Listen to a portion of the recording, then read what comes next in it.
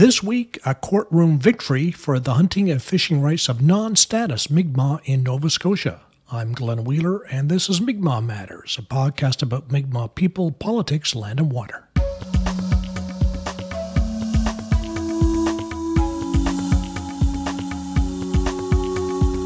This is episode 208, made possible with listener support. Become a patron at patreon.com/Mi'kmaq Matters.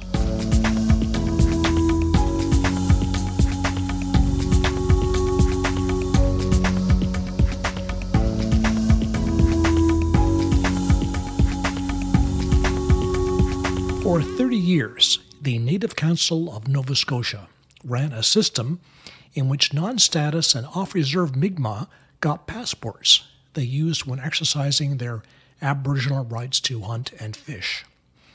Then, in 2017, without any warning, the Nova Scotia government abruptly ended the arrangement. It appears that the province did so based on the input of the 13 Indian Act bans.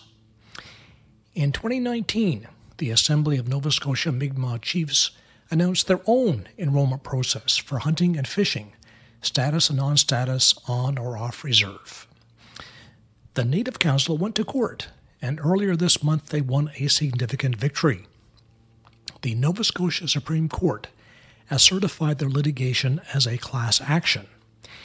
In so doing, Justice Peter Rosinski rejected arguments from the province's lawyers that the case be thrown out because the non-status Mi'kmaq do not have rights under Section 35 of the Constitution to hunt and fish. We spoke with Chief Lorraine Augustine of the Native Council of Nova Scotia. Welcome to the program, Chief Lorraine. Thank you very much, Glenn, for having me. So we're going to talk about a very important court case, but let's introduce listeners to the Native Council of Nova Scotia. You are the affiliate of the Congress of Aboriginal Peoples, CAP, in Nova Scotia, and you represent off-reserve Mi'kmaq people, of course, in Nova Scotia, some of whom have cards but are not members of a band, and some of whom do not have cards, non-status. So you have both non-status and status in the Native Council. That's correct. We also provide programs and services, though, to those who may have status but are not from the Mi'kmaq Nation. So let's say, for example, a Cree woman and her husband moved to Nova Scotia and there's nowhere for them to turn to, they can turn to the Native Council of Nova Scotia, and we will accept them also. Yes. Yeah. And the Native Council has been around for a long time, since 1974. So you're not an organization who just appeared on the scene. You have a history in Nova Scotia. That's correct. And let's start at the beginning of the story about hunting rights for members of the Native Council. There was an arrangement starting in 1989 where non-status people could hunt as Indigenous people exercising their Section 35 rights. So tell us and the Native Council was involved in that arrangement. So tell us how that system worked. Okay. First of all, the members of the Native Council who were non-status, what we issued was what we called an Aboriginal Treaty Rights Access Card, which is, in short, the ATRA passports. You had to go through quite an application. The applications, once was filled out, you had to show your community connection. You had to show your Aboriginal ancestry with documented proof. We just didn't hand them out. You had to go through a rigorous application process. So we had worked, and that obviously is through our Netigw'Limkawal Commission, which is our harvesting management department of the Native Council of Nova Scotia. And they worked very closely with the province. The province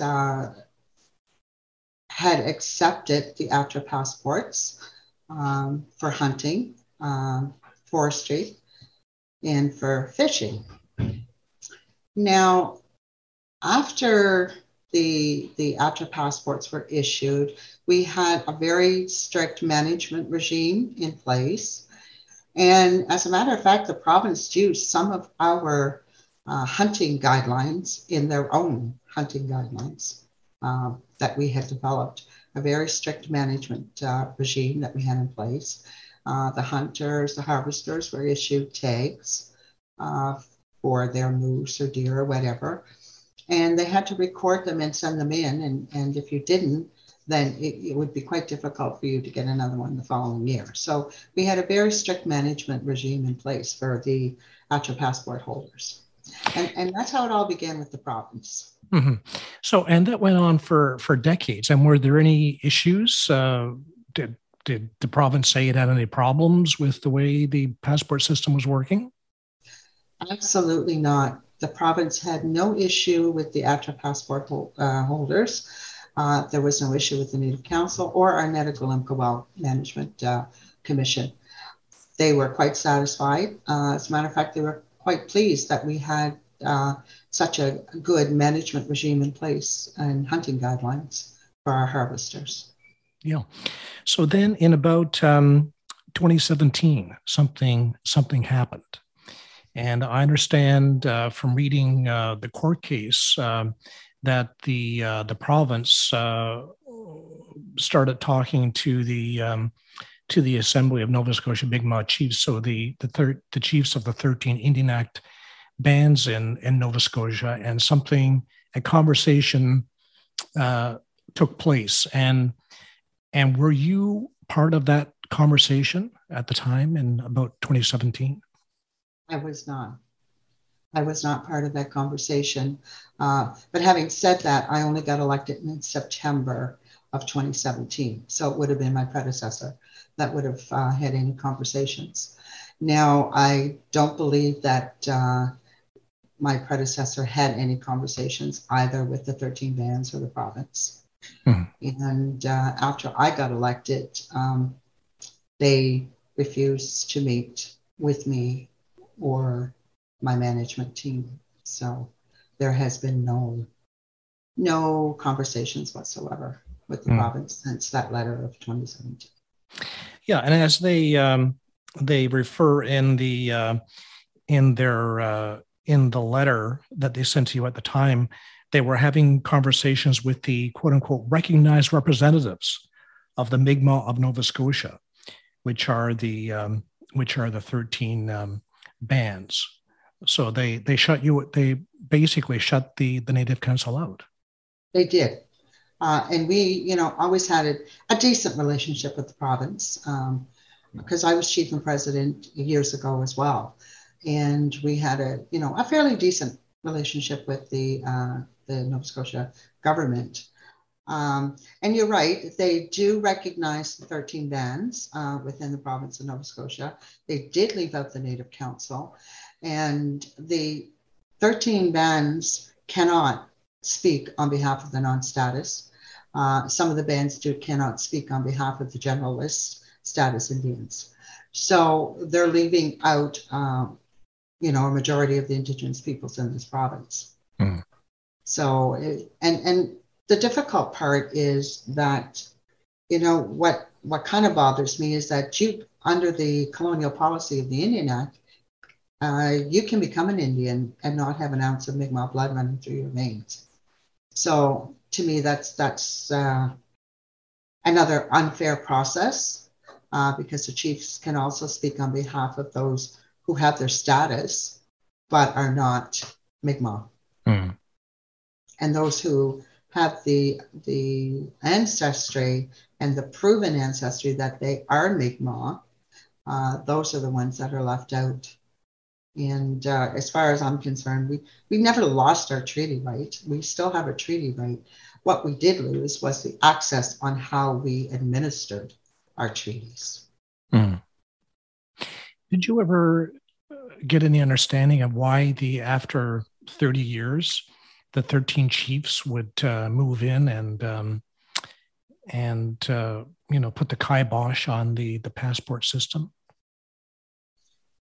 That's a really good question because I'm just as baffled as you are. They did not give us a reason why all of a sudden that they will no longer accept our ATRA passports.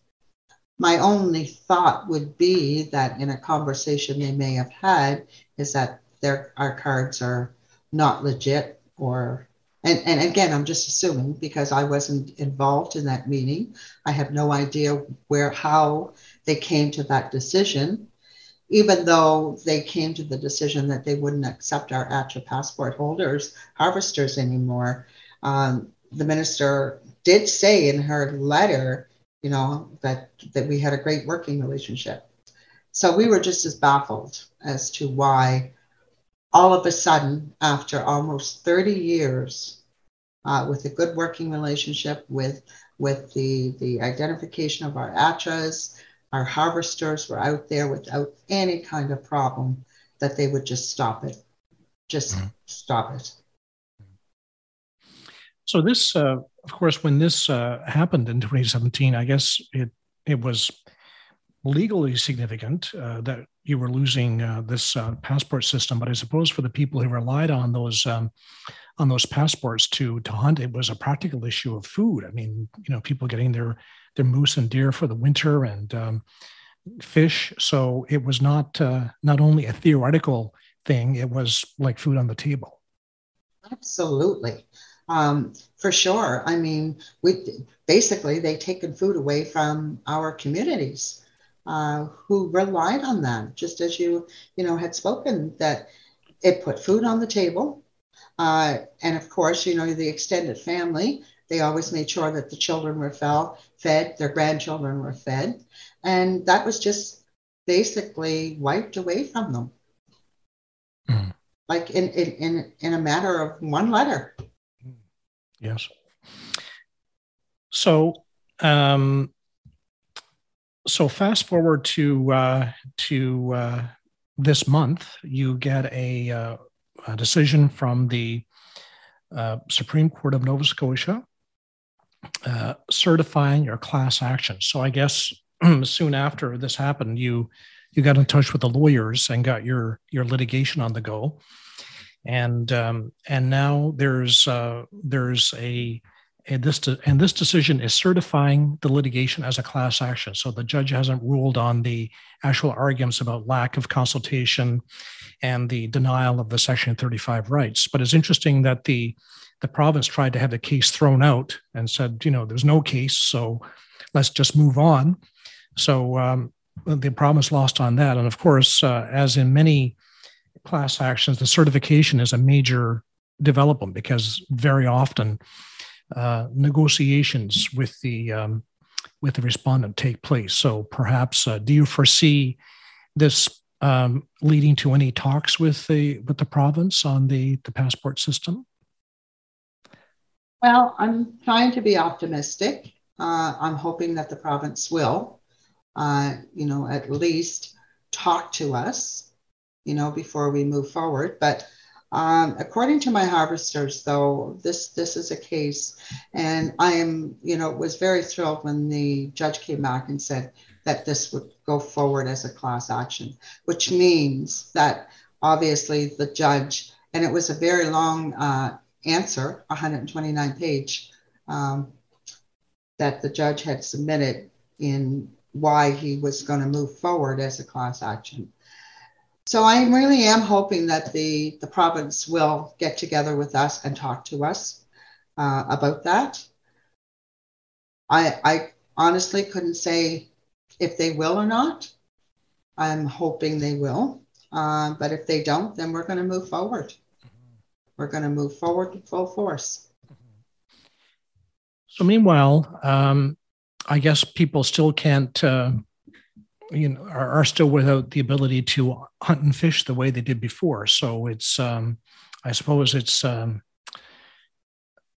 these court cases take a long time, and they still, I guess, have to. I suppose they can still apply for the provincial hunting license, but as Indigenous people, they might be asking, well, why should we have to do that? It's our land, and why can't we do it the way we did before? Exactly. And in the meantime, though, I have to say that the province of Nova Scotia and the 13 Mi'kmaq bands, or the Assembly of the Mi'kmaq Chiefs, developed, I guess, what they called a Mi'kmaq harvesting card of some sort. I don't know. Excuse me if it's the wrong name, but they also tried to do the same thing as our ATRA passports. And I'm assuming that they were going to reach out to the non-status. And I know some of my members who are non-status went to them to apply for this so-called harvester card, but got rejected. So that's just one more nail in the coffin to say that they don't represent the non-status or the off-reserve and those on the general band list. So what do you make of that, of the Assembly of Nova Scotia Chiefs initially saying that other people, that non-status people could apply to for their cards? It's kind of like they're, it's kind of taking a swipe at the Native Council, putting you, taking away your activity in running the passport system. Well, obviously that could be possible, but I look at it from the point of view, I just worry about my constituency, my members. And I mean, in any organization, whether you're Indigenous, not Indigenous, they're all going to try to take a stab at the Native Council because we're not situated, and the general public most don't know about us and who we represent. So when you say, if I'm introduced to someone as Chief Lorraine Augustine from the Native Council, automatically they think I'm a reserve or a band. So I mean, the perception out there is I have to look forward and move to what's best for my community, which is the non-status and those off reserve who will and want us to represent them. Now, I'll have to say, not all will say that. Some of the status will say, no, my band, I don't belong to Native Council, that I can go to my band for help. And you know what? That's fine. But we're here if you need us. We've always been here, and especially for the non-status. Yes. And that's how the councils got started. Yes. And in terms of the passport system, the people affected by that, by what happened in 2017, how many people are we talking about that lost access at that time? Oh, we're probably talking close to maybe 400. Yeah. It's not like a whole lot. It wasn't like there was thousands of us up there, moose hunting, so to speak. It was a small handful of those who actually were able to get the ATRA passport. They weren't handed out, here, you can have one, no, you can have one. It's a long process. Yes. And moose are certainly not an endangered species.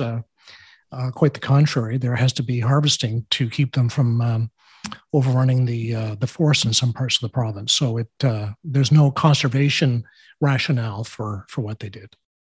Yeah, there isn't. And speaking of that, on the conservation, there was about 4,000, I think there was stats that went out from DNR.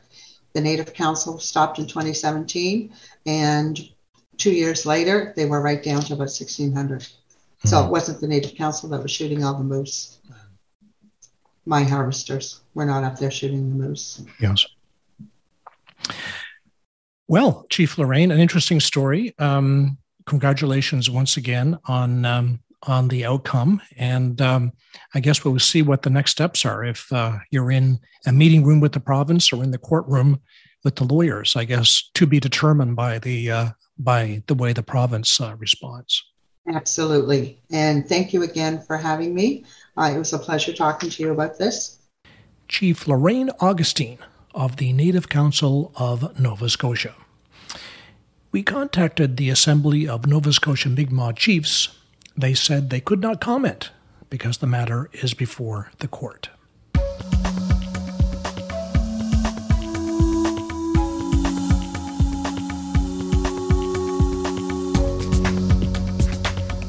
And that's it for the program. Allison Baker is the producer of Mi'kmaq Matters. Rachel Dial is our researcher. Like us on Facebook and follow us on Twitter for the latest Mi'kmaq news and views. I'm Glenn Wheeler, Amsinogamah.